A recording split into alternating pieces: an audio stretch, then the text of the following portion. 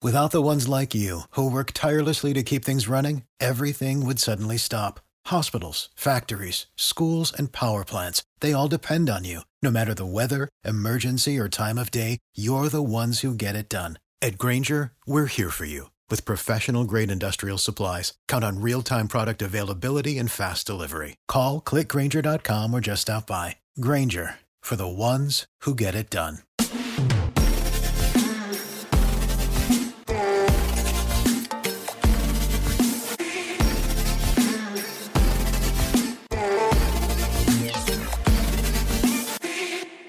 G'day and welcome to Australiana from The Spectator Australia. I'm Will Kingston. When I sit down to prepare for an interview, I start by thinking, what's the angle? What's the thread that will tie this conversation together? I've never had a guest that made that task more difficult than Laurence Fox. Perhaps by accident, but I suspect by design, Laurence continuously finds himself at the centre of the totemic cultural and political battlegrounds of our age. In only the last month, he's been cancelled for the second time in his life for comments that were labelled by some as misogynistic. That cancellation storm led to him being fired by a challenger media organisation, GB News, that calls itself the home of free speech. He has taken his broadcasting efforts to Twitter, or X, the platform on which he just went viral for climbing a statue near the Houses of Parliament to clean up the rubbish left on it by a mob of Palestinian protesters. His rallying cry of, "Get your shit off my statue," brought into sharp focus some of the more uncomfortable consequences of multiculturalism in the West today. He just so happens to be leading a political party that is attacking the very orthodoxies that permeate the parliament behind that statue. And, not to forget, he was, in a pre-cancelled life, one of Britain's most celebrated actors before the changing mores in the arts made that pursuit impossible.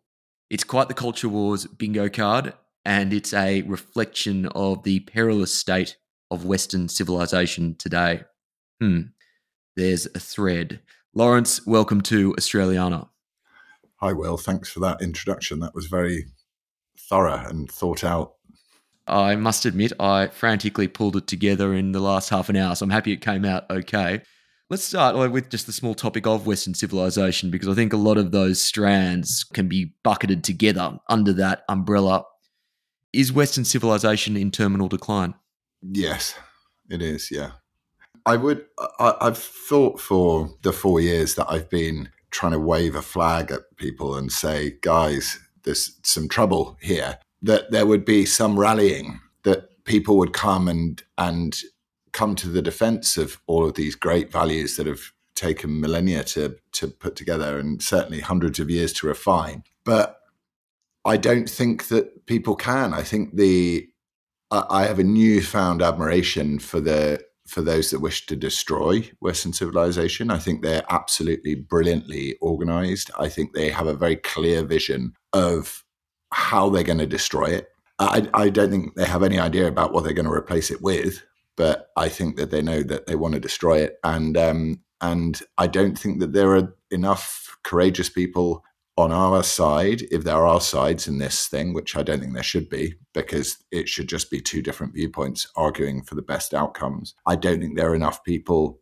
who are courageous enough. And people freely admit it to me. So they say, I get stopped a lot on the street by people who say, I'm with you, I'm right behind you. And you're speaking for the silent majority. And those two words, behind and silent, are what makes me think, we could be in trouble as far as the efforts and the brilliance of the West are. We're defenseless against the attacks that are coming because all of them are seemingly legitimate as far as I can tell.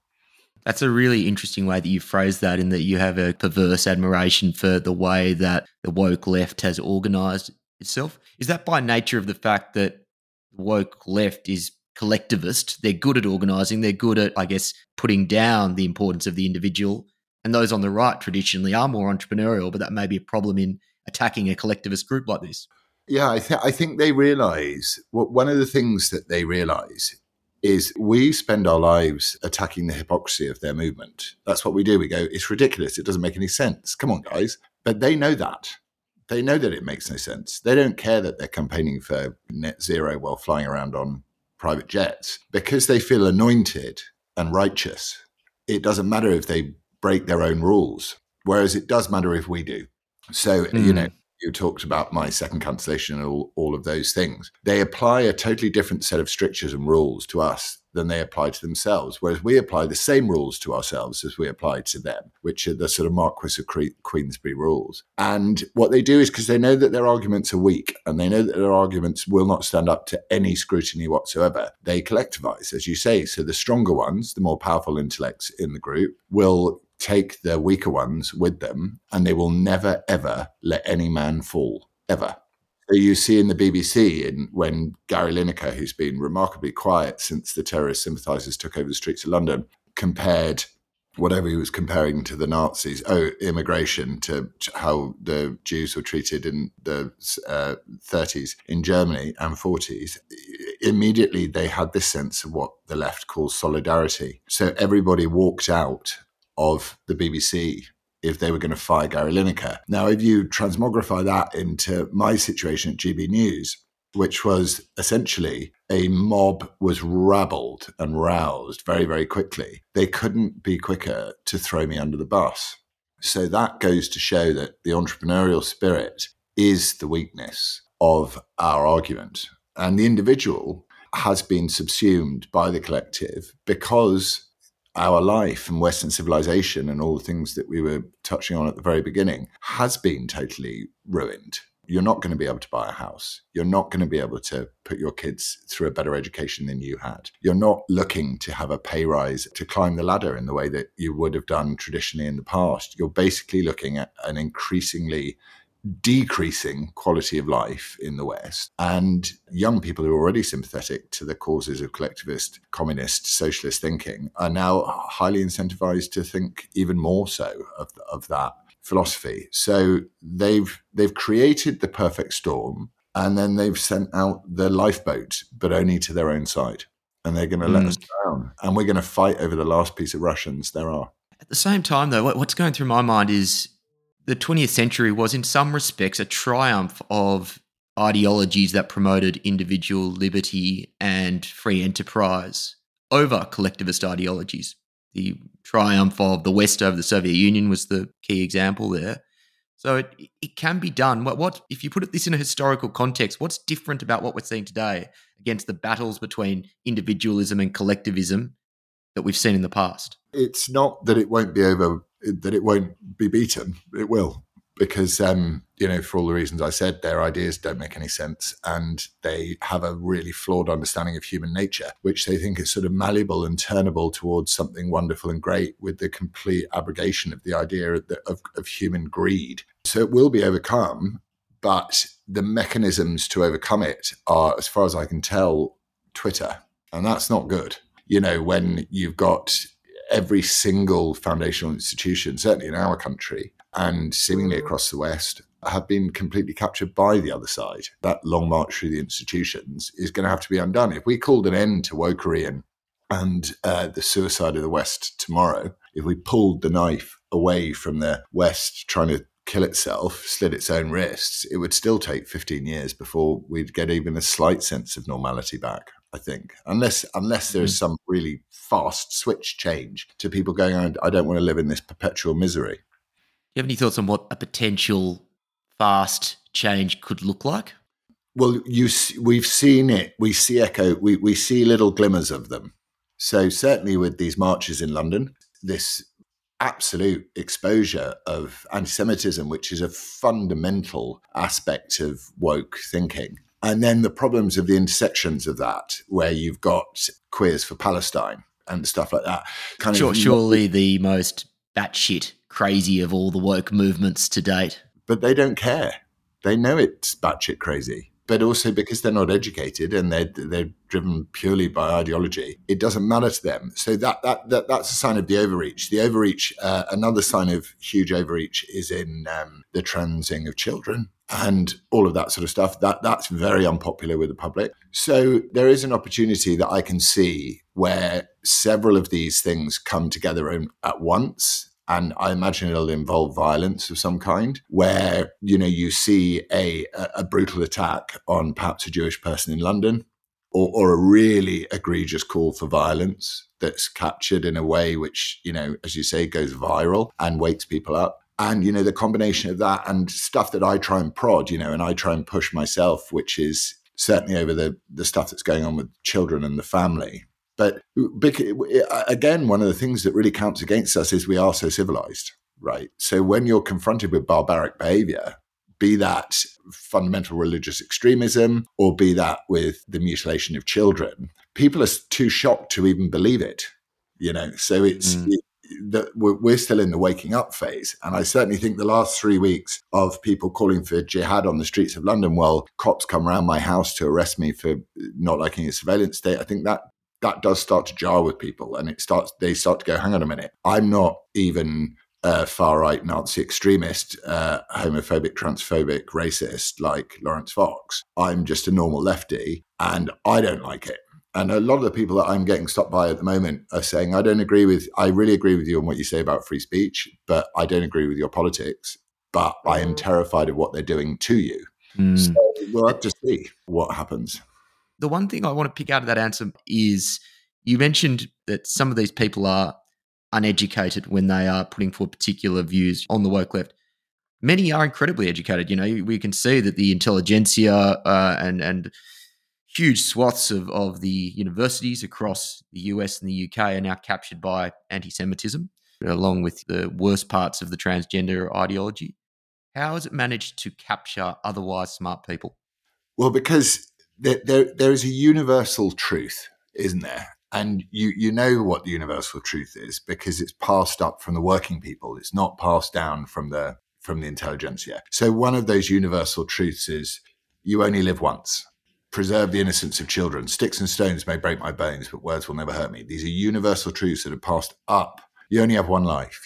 All this stuff, I've said that, but, it gets passed up from the working people. And that's the sort of thing I've always responded to because they're hard truths. If you're going through a very difficult situation with somebody and you go, you only live once, it's unhelpful, but it's true, right? So the intelligentsia are arguing in an echo chamber of, especially in looking through the world as we all do now. Well, I don't, but a lot of people do through the prism of melanin race theory, which is that you can just tell how oppressed someone is just based solely around the color of their skin. These are not people that spend much time on the tube. They're not people that spend much time talking to normal people. They're not people that get the wisdom from the people, which are the people up where I get my wisdom from, because, I don't want to be doing this, really. It's not what I planned for my life. I didn't plan on fighting this battle, but I felt it was needed to be fought. So I thought once I decided to fight it, I would listen to the people that, if you're going to be engaging in politics, who you should represent, which are the people that no one ever listens to. Do you know what I mean? That is the people that voted for Brexit and all that sort of stuff. So yes, while clever people can sit there, it's their sensitivity and their privilege, which is also why the woke left are so clever, because privilege is real. It's their sensitivity and their privilege that encourages them to follow the ideology, not their reason and their logic. It's the fact that they go, I was saying it yesterday, I was like, if a black person talks about white privilege, that's just an excuse to give themselves a reason to fail. And if a white person talks about white privilege, that's an excuse to try and hold on to their job, and not give it up to people. So I don't think there are a lot of intelligent people who, without trying to do sort of reductive thinking, that can sustain any of these arguments. None of them make sense to the people that say sticks and stones may break my bones, but words will never hurt me. And those are the demos. Those are the people, and those are the people I care about. I don't give a monkeys about. I'll probably be cancelled for that, for saying monkey. I don't give a monkeys what the people in North London think about culture, because they're boring. Is it right to interpret what you said earlier as this isn't something you necessarily enjoy, taking on this political role, this activist role, as much as you feel it is a duty? Absolutely a duty. 100%. I've got 2 boys, and the state are heavily involved in the family. We saw how close the state got to trying out their vaccines on our children. We saw how close we were for the state to go, we know best. And I have always been a believer in the fact that the family knows best. It's the only operational socialist unit that you can have in the world that actually works, and it exists for a reason. So I was sat on the roof of a really nice hotel being paid a really large amount of money to do absolutely nothing except one day a week, go in and pretend to be a kind of drug dealing yogi. And it was great. And I was sat there with my cocktail in my hand and I was thinking, this doesn't feel good. And it doesn't feel good because what's happening outside of this lovely little life of mine is that all the people I love and respect and know and care about are having their lives dismantled.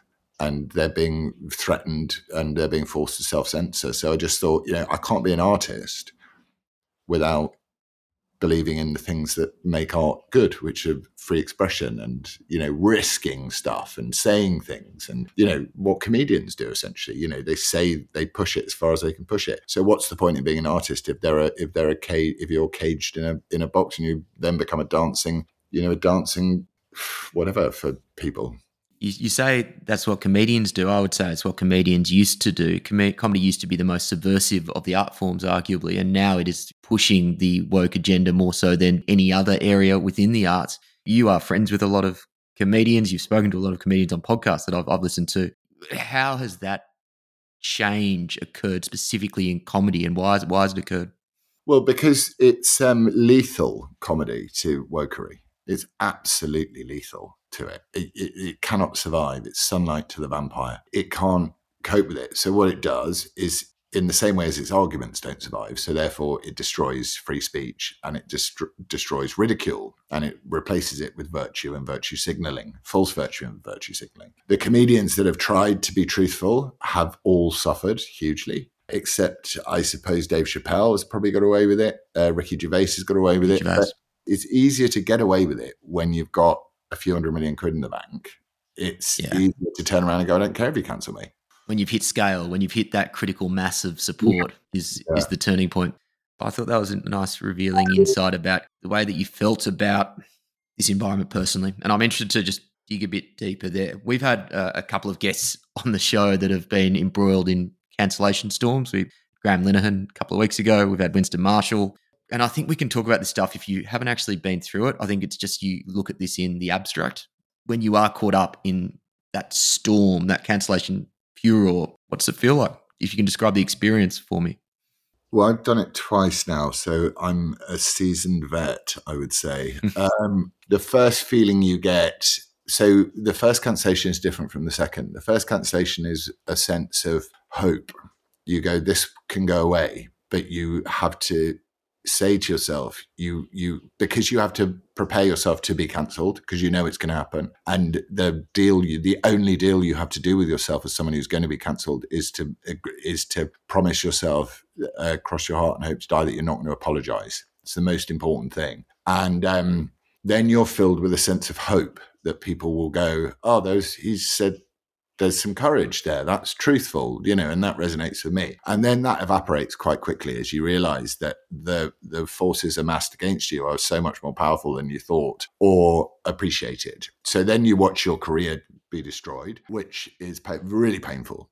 And then you go, the big FU part of it is, I'm not going to be cancelled. I refuse to be cancelled by you guys. So you fight back, which is what I did in my situation the first time around. And I sort of got myself back up to not where I was, but I got myself up to a place where I could survive again. And then the second one is really, really bereft making. I mean, I'm really, really struggling to this day with this one because I'm not sure at the moment that I could get a job in a supermarket stacking shelves.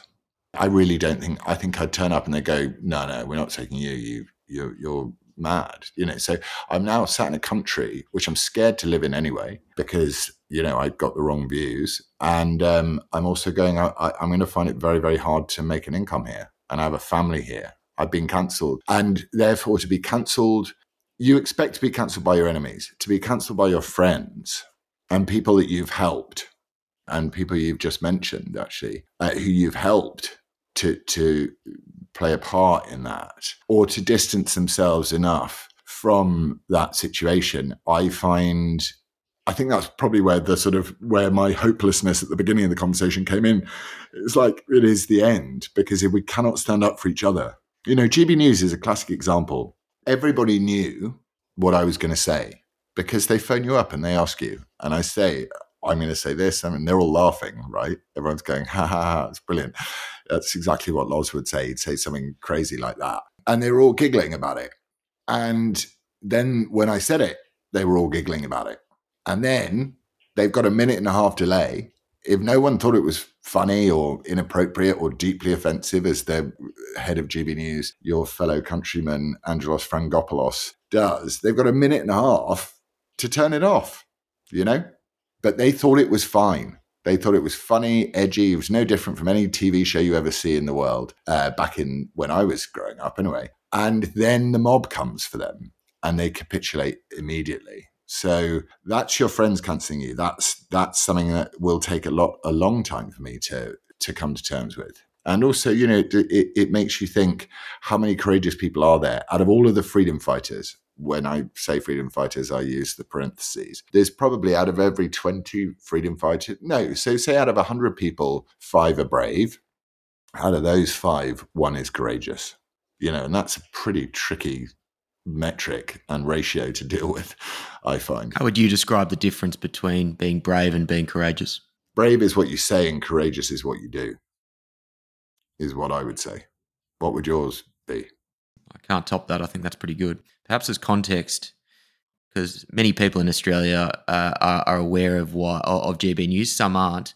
Why was GB News set up? What was the underlying reason for its existence? And then perhaps that provides more colour as to why what you've said is so disappointing. Do you want my opinion as to why it was set up, or do you want their propaganda as to why it was set up? I want your opinion.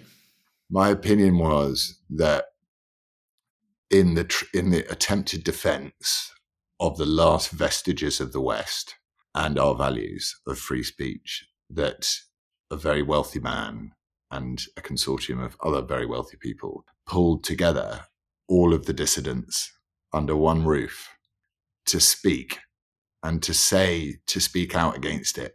And then their efforts were then moved into controlling them, because we have an Ofcom, you have ACAS, what's it called? Something along those lines, whatever our TV regulator is, yeah. I think the dissidents were corralled and they were put under one roof, and then they were found out, and then the bad ones were got rid of. The problem with GB News is, by cancelling their own, they've opened themselves up to cancelling everybody. Because, I mean, like I said with Gary Lineker and the BBC, all they have to do is stand in solidarity with each other. GB News, it's just going to be a turkey shoot for the next person to say the wrong thing. And so therefore, it's a channel which I'm not sure, because I don't watch it, but whether it still calls itself the home of free speech or not is definitely not. It's the absolute opposite of what it says on the tin. So I think it's a real tragedy. But it, like all of these things, it leaves opportunities to do other stuff. But within the regulated environment in the UK, you know, I mean, look, the major irony of GB News is when it started up, most people was saying how terrible Boris Johnson in our government was, and how terrible he was partying, and how dare he lock people down and all that stuff. And he's their first hire. So you kind of go, in a courage versus bravery kind of thing, I go, I'm going to judge you on what you do, not what you say. And what they've done is they've gone, we'll get this guy in and we'll try and, sanitize what they're going to do to conservatism in the West moving forward anyway, which is to turn it into social democracy or liberal democracy. There'll be no social conservatism left. It's going to be illegal to be conservative pretty soon, I'd imagine, to one family and to believe that there's a higher authority than your prime minister or the doctor or whoever it is. It's interesting you say that. I wrote an article for Sky News in Australia recently talking about cosplay conservatives, that the conservatives in the West today still like to invoke the costumes of Thatcher, of Reagan, Howard and Menzies in Australia. They parrot the same scripts as those guys, but then the actions, the policies that you see are a long way away from what we saw of that people of that ilk. Rishi Sunak's smoking ban is one relatively small but interesting example of kindly authoritarian claptrap that someone like Margaret Thatcher would have been disgusted by. Mm. This raises the question, and you flagged a thought, but I want to tease out, what does the future of conservatism look like? What's the best and the worst case scenarios for where conservatism goes moving forward? I think this. I think there's the realistic outcome of conservatism, which is going to be getting rid of all forms of social conservatism, whilst maintaining some simple aspects of it. But like the fundamentals. So the family will be an important part of the future of conservatism on both sides. But essentially, I think it's the most likely outcome is that conservatives have ceded 80% of the ground to the woke left, and they will just cling on to the most important things, like their family, like hopefully the meaning of words. But I'm not confident that they will do that, and the fact that free speech is worth defending and personal responsibility, all the things they're trying to talk about at ARC. And they'll dispense with all of the other parts of conservatism, which is like culture, preservation of institutions, everything that keeps a society upright. I think they will cede those to the left, and our children will be taught all the stuff they're being taught at the moment, and no one will fight back against it. But the Jordan Peterson conservatives will protect things like compelled speech and free speech and stuff like that. But I think we'll give everything else away, because I think we're not confident. There's no confidence in we're not confident in our own arguments, even though I think they're the only arguments worth having. I want to hone in on free speech there, because I'm perhaps not as confident as you as that is a pillar that will remain standing, at least not fully standing. You mentioned Jordan Peterson. He had a lovely line in this respect. He basically said, we've had a pretty cushy time of it, relatively speaking, since the end of the Second World War. If you look at it in a broader historical context, we haven't needed to argue for free speech on first principles as we have done at many points in human history. And as a result of that, we've got complacent and we've got bad at it, to the extent that there are no John Stuart Mills walking around who can argue persuasively for free speech on first principles. My question would be, how can we make the argument for free speech better? Particularly, how can we make the argument for free speech for things that are unpleasant, hate speech, bigotry? How do you say to people, there are things which are nasty, which should be morally abhorrent, but it is still better on balance to make those things legal? Because I'm not hearing anyone really put the case forward, maybe apart from Jordan Peterson, particularly persuasively.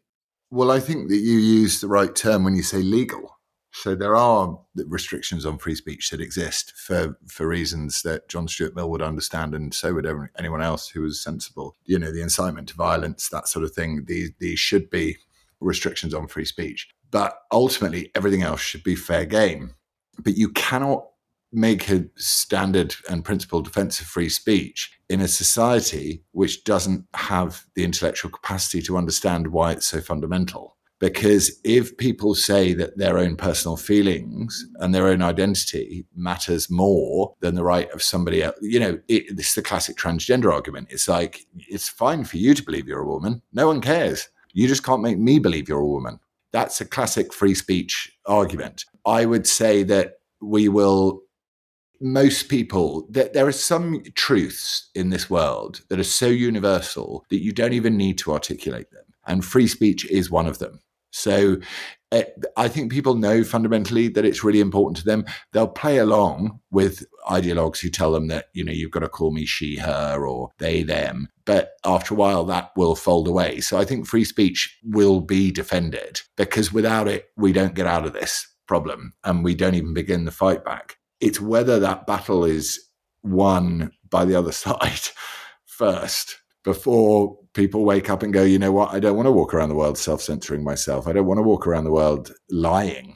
Because, lying is, Jordan Peterson's right about that as well. Like, lying all the time is painful, actually. It becomes agony. And I've had a few court cases in my life as a result of a lot of what's going on. And I'm going into a court case the week after, an 8-day high court case. And the only reason I'm confident in this case is because I don't have to lie. So I can say whatever I want. My speech will be unrestricted because I'm saying it in court, but I won't have to lie. And I think that's the most important thing, is to not lie. And if you're not going to lie, you are going to exercise free speech. And that's human nature. That's much deeper than an intellectual defense of free speech. It's a universal truth. You're going to get sick if you lie all the time. I'll segue a tad tangentially to the role that the police are playing in policing speech, but also just the role they're playing in the woke movement in the UK. Recently, you had police invade your home for what was effectively an alleged thought crime. Yeah. At the same time, in London, there are a plethora of very serious, very real criminal problems that are gripping the city. What role have the police and the legal enforcers in society played in propagating the woke movement that we've been talking about? Well, institutions and collectives, as you quite rightly point out, are always drawn to the woke side of the argument, the solidarity side of the argument. So the police, I've interviewed senior policemen and senior management in hospitals and various things to ask them about the anti-racism agenda. And they're very, very keen on the anti-racism agenda. So the anti-racism agenda and critical race theory do just boil down to melanin. That's it. There's nothing else that counts. It's like, how brown are you? That's all that matters. So when you see the pro-Hamas marches in London, the police are policing those based solely around how brown are the people that are angry and how white are the people they're angry with.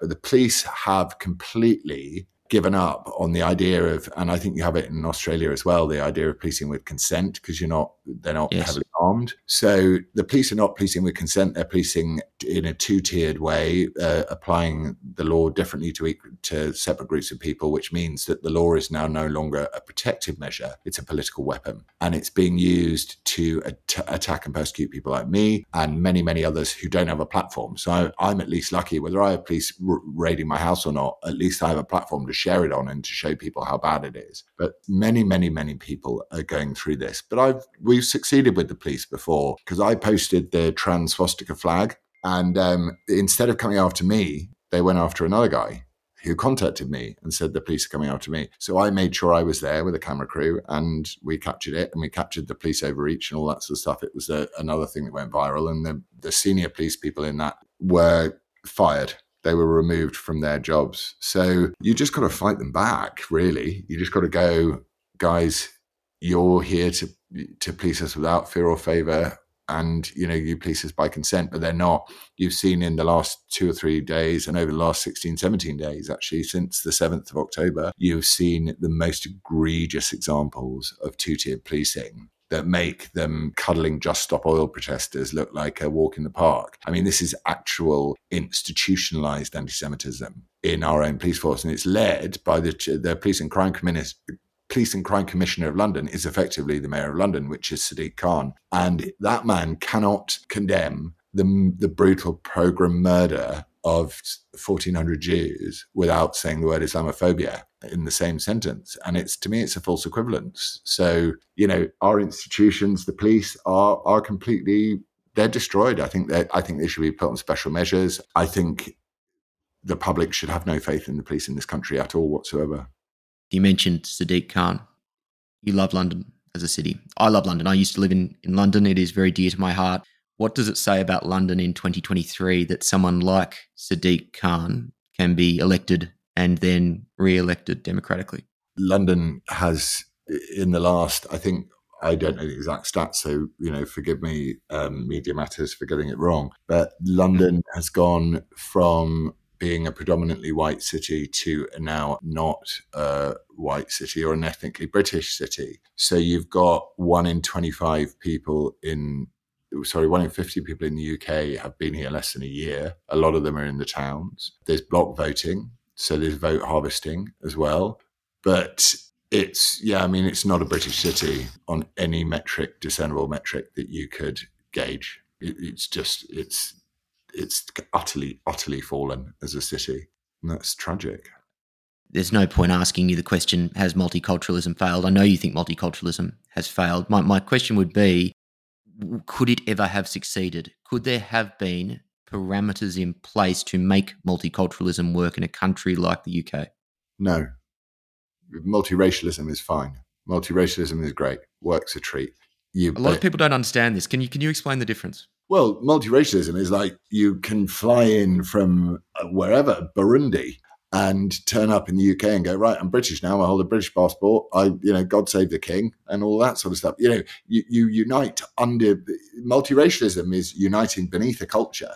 So you go, there is a culture already in this country, which is like we have Remembrance Sunday, or we watch the football, or whatever. You integrate, you assimilate into the culture to within which you wish to make your home. Multiculturalism is to culturally self-isolate and to say that I don't want to assimilate within their culture. I want to bring my culture here. And if, I hate to be Islamophobic, especially in Anti-Islamophobia Month, which began yesterday, but if you're going to turn up in the country and you're going to say that it is more important to you that you cannot see a depiction of the Prophet Muhammad than it is the laws of Great Britain, which are there are no blasphemy laws, and you can mock Jesus Christ and you can mock Muhammad and all those stuff. It's more important to you, and you're going to hound a guy out of his job and send him into hiding with fears of death threats. That's multiculturalism as an abject failure. And if you've got people that are flying the flags of a foreign war, walking through the streets of London calling for jihad, and then to the people like me who sit there and go, there are some issues with Islam,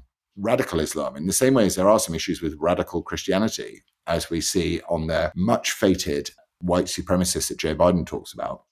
There are issues with this, which is that we cannot tolerate them. Secular liberal democracy requires and demands that you tolerate all religions and none. And multiculturalism, especially from Islam, means that you do not do that.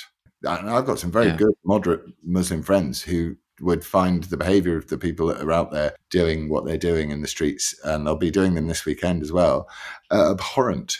But for those that do it and that carry on, and I would say it also for the isolationist Jewish community or the isolationist any community, it doesn't work. We have a culture. It's existed for 1,000 years. It's malleable and it moves, but do not turn up and dismantle it in the name of a foreign war that's got nothing to do. I bet you £1 million, 85, 90% of the protesters out there on the street wouldn't be able to point on a map and tell you where Palestine was.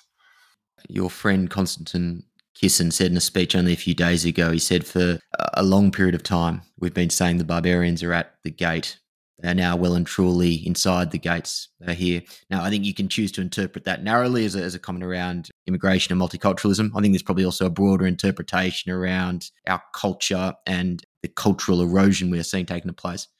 Taking it narrowly, assuming that from what I can see in the UK, decades and decades of really poor immigration policy on both sides of the political divide have led to a multicultural framework which is not working.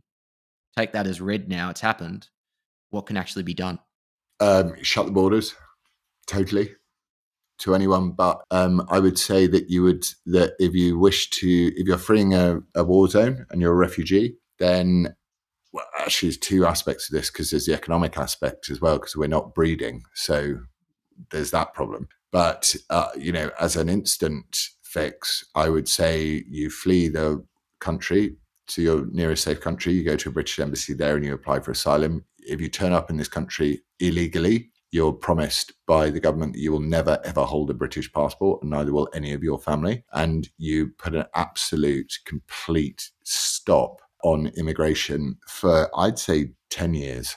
And you say, we're going to work on the project of what Britain is, and rediscuss our culture and find something that we agree on. The problem with that is, because we don't breed, because no one wants to, because they're all depressed and they're just looking at Twitter, is that we have to import our GDP, and that's what we're doing. And that's what Europe has done. And it's what it will continue to do. And the GDP stays okay, but the societal cohesion is destroyed. So it's just what you want out of a country. And these people that get voted in for 4 or 5 years at a time, moved and shuffled around departments of government and all this sort of stuff. They only care about what's happening next, for them. They're not public servants. The last public servant we had was Margaret Thatcher. Yeah, the exact same phenomena is playing out in Australia, where there hasn't been real efforts on things like productivity or improving the economy in intelligent ways. So you just cheat and just increase immigration numbers. We've been more successful than the UK has on illegal immigration, but that's largely a function of our isolation and the fact that it's easier for us to control it. The knee-jerk response from everyone on the left will be to what you just said, oh, well, that's racist. And I think that's the main reason why a lot of politicians have just been too afraid to deal with the problems associated with immigration in the UK. How do you combat that response? How do you mitigate that you're a racist response? I think it's racist to steal all the good people from other countries and make them work in our health service. I think that's racist. I think if you really wanted people to succeed, stay at home and succeed there. Everyone is really mean about the British Empire and all that sort of stuff, but it was actually great, and I'm really proud of it. So, find countries, build them stable governments, help them to build themselves stable governments. India is a great example of this in a lot of ways. It's still holding on to a lot of what Britain took to it. And you go, we don't want to steal your doctors and nurses so that you don't have any doctors and nurses. We don't want to steal your professors, your astrophysicists, we want you to have them, and we want your countries to rise. Like in all fair sport, you watch England play Australia at cricket, and it's like it takes 5 days, and it's the most wonderful thing in the world to watch. You don't want to go, we'll just steal all the Australian cricketers because it makes our team better. That's what I would call racist and unfair. So, I mean, people use this word racist like it means anything anymore. And what's so sad is it should, because there are still a proportion of the population in any country who are racist. So, and those people should be called out on an individual level, but they killed it by saying that we're systemically racist as a culture, which is just ridiculous. There's a little nugget there that you said you're proud of the British Empire. You're proud of what it delivered to the world. We are having a chat with Nigel Biggar next week, who's tried to present a more nuanced picture of colonialism. And he's one of, thankfully, a few historians that aren't just putting forward this unnuanced perspective that colonialism is evil. It makes me think about how we look at our history in the West, this self-flagellating instinct in countries like the UK to only look at the bad parts of our history. We've certainly seen something similar in Australia at the moment in the wake of this referendum we've had and looking at the evils in our history without looking at everything great that has happened. How can we think about history in a more positive way in Western countries?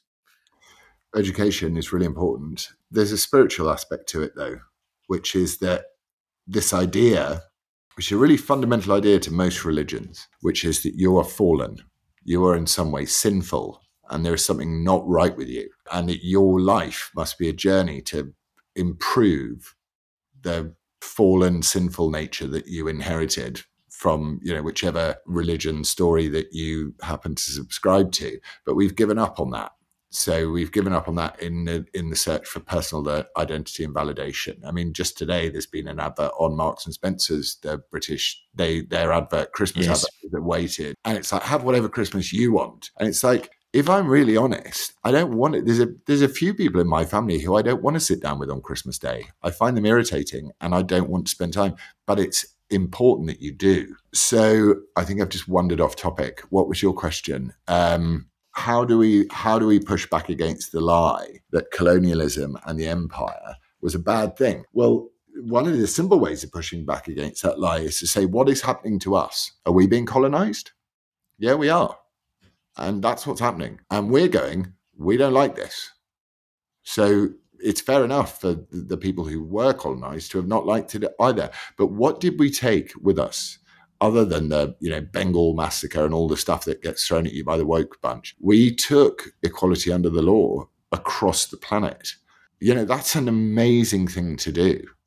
And we also took a language across the planet as well, which is an amazing thing to do. Did we mess up? Yes. And I think that we should look at ourselves and those that came before us as with the same that we look at our parents and we say, yeah, they messed up here and there, and that's cool. And I'll just try and remedy that bit with my own kids, and I'll fail, and I'm fallen, and I'm, it's this idea that we're in some way good people that I find really bonkers, actually. I think it's insane that people think that they're good.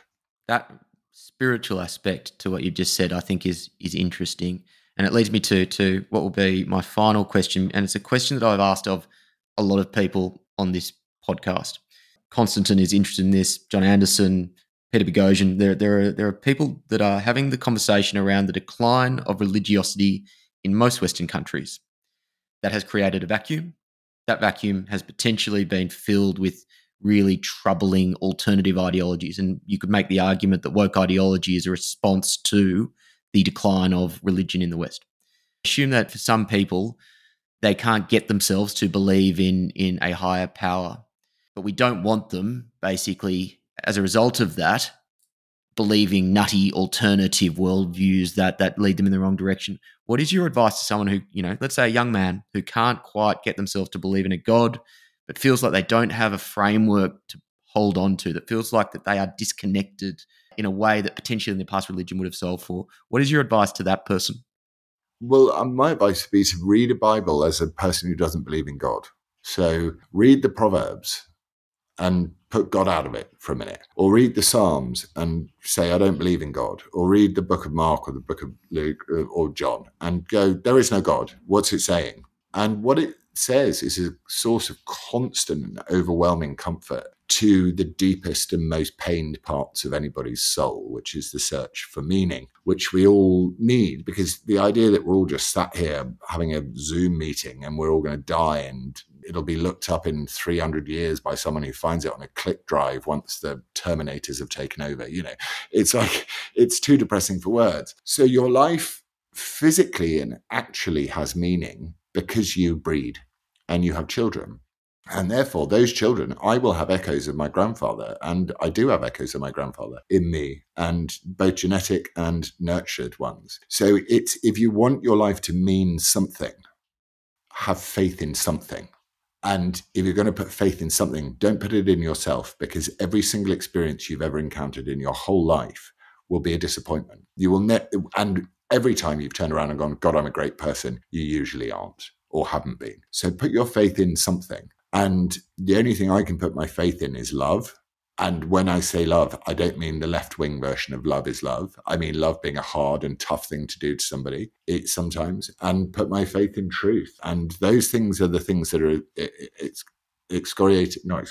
are celebrated by all monotheistic religions. And therefore, focus on what you can do to give your life some meaning, and don't focus on you being the meaning.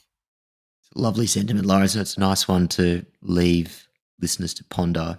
I can tell that I think the last month has weighed incredibly heavily. I really appreciate you taking the time. You should know that there are a lot of people that support you, and what you are doing is incredibly important. Keep fighting for the values that you believe in, because as you said, there are far too people, not just with the bravery, but with the courage to do that. And you certainly do have that courage. Thank you for coming on Australiana. My pleasure. Thanks, Will. And also, I'm blessed with the courage. It's not because I have it. I'm just blessed with it. Thank you very much for listening to this episode of Australiana. If you enjoyed the show, please leave us a rating and a review. And if you really enjoyed the show, head to spectator.com.au/join. Sign up for a digital subscription today and you'll get your first month absolutely free.